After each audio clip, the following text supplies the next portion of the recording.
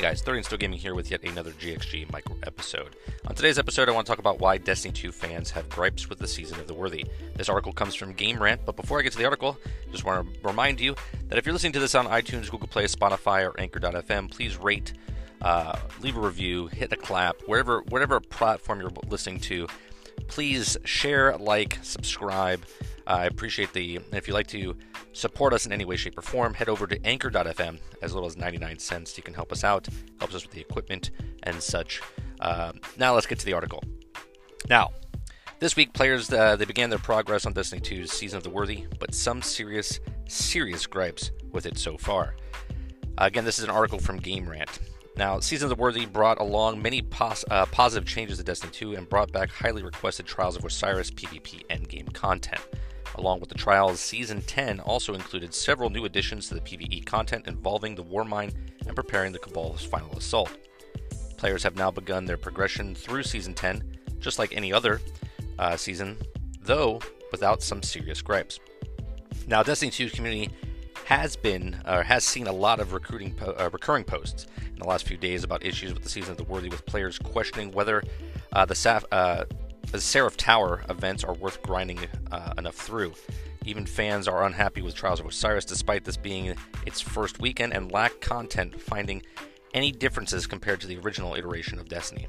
While these posts aren't inherently representative of the season's quality, here are some of the main fan gripes thus far. Now, the Seraph Tower is one of the defining differences in the Season of the Worthy compared to previous seasons. It's an inclusion of the Seraph Tower as a public event. The Seraph Tower Defense event is a tower defense style game that requires Guardians to defend 3 sectors individually while powering up a central tower to 100%. In the Season of the Undying and the Season of the Dawn, both the main PvE activities included these for the season and were strike style horde modes that were separated from the public areas in Destiny 2.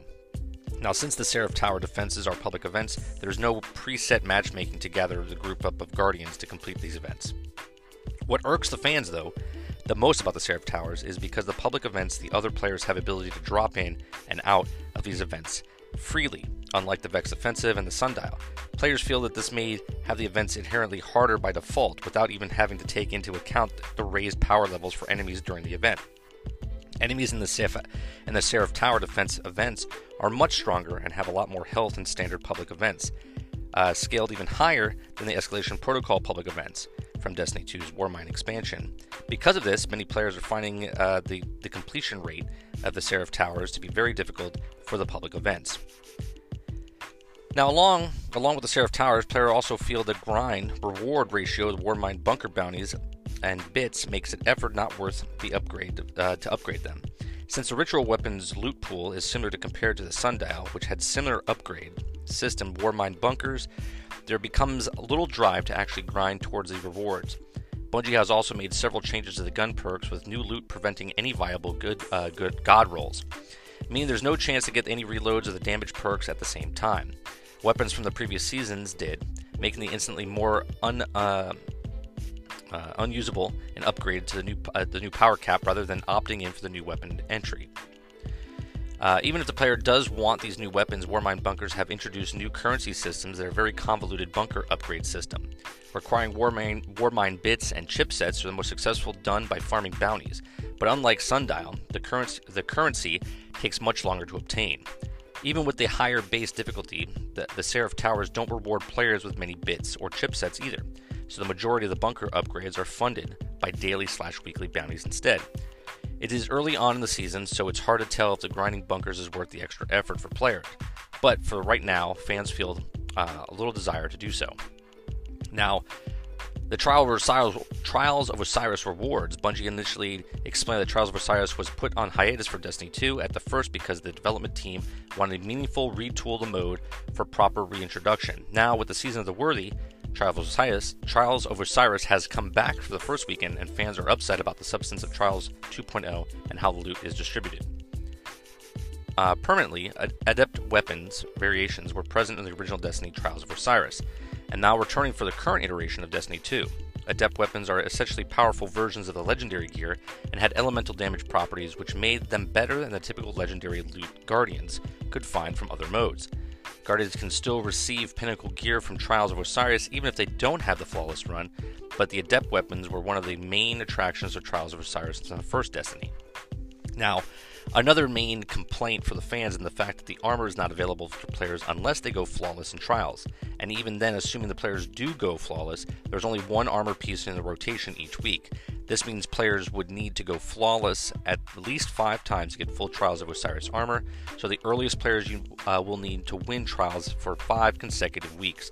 Even though there's plenty of new exotics coming in Season 10, fans feel it's making Trials of Osiris far more grindy-oriented and reasonably needs to be making armor far more unobtainable even for the best players. Now, all things considered, Bungie and Destiny development team have been incredibly respective of fans' feedback, especially after Bungie split the Activision early last year. It's interesting to see how the rest of the season pans out and how these designs factor into Destiny 2's near future. Here's my thoughts. I have really no thoughts on Trials of Osiris as far as because I haven't played it. I haven't played it since Destiny 1. But I'll start with Trials of Osiris.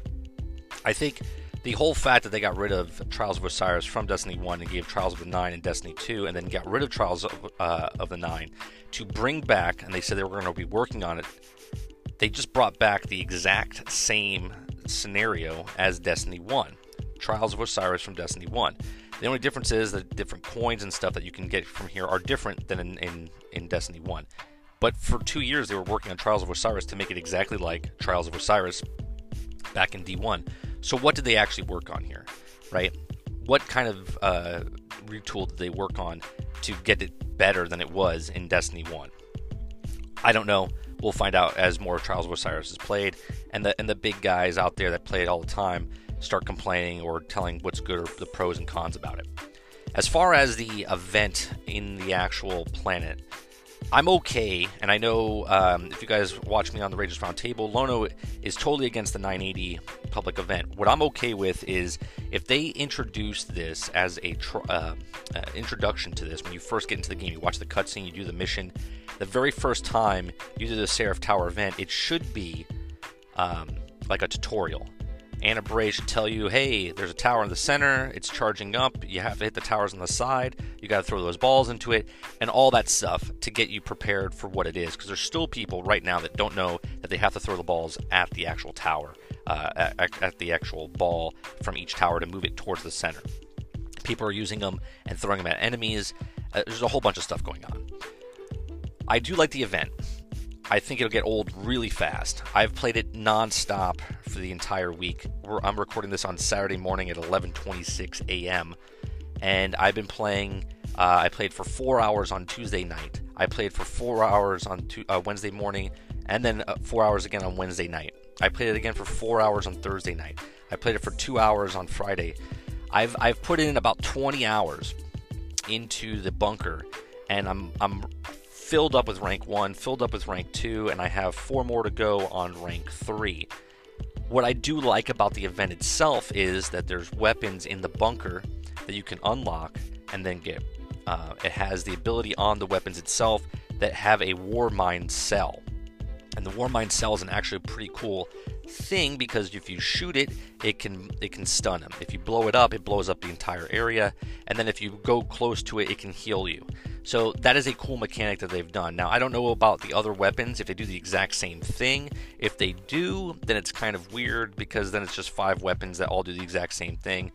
And I have yet to play with that to see what it is. But once you have a full fire team that has these type of weapons, that would be pretty interesting because then you would go through the event a lot quicker and smoother. But as it stands right now, it's a public event. So there's people in there that are like 900, 940, and they're struggling because it's 980. The bad guys, the baddies are overpowered, and it's unenjoyable if you show up and there's no one there. You start it up and you just can't do it. Now, mind you, I was 955 when I started it, and I did 3-man it and 2-man it in a couple of occasions, and it is possible if you know what you're doing. The event itself is cool because you have to clear the plates. If you clear the plates, you get 6 balls that come out. If you don't clear the plates, you get 2 balls that come out. And if you get the 2 balls, you're not going to complete it. Right? You have to get the 6. If you get the 6 and throw them all at the ball, you can clear it real fast. You got to do 2 rotations around to both towers 2 times each, and then you complete the event.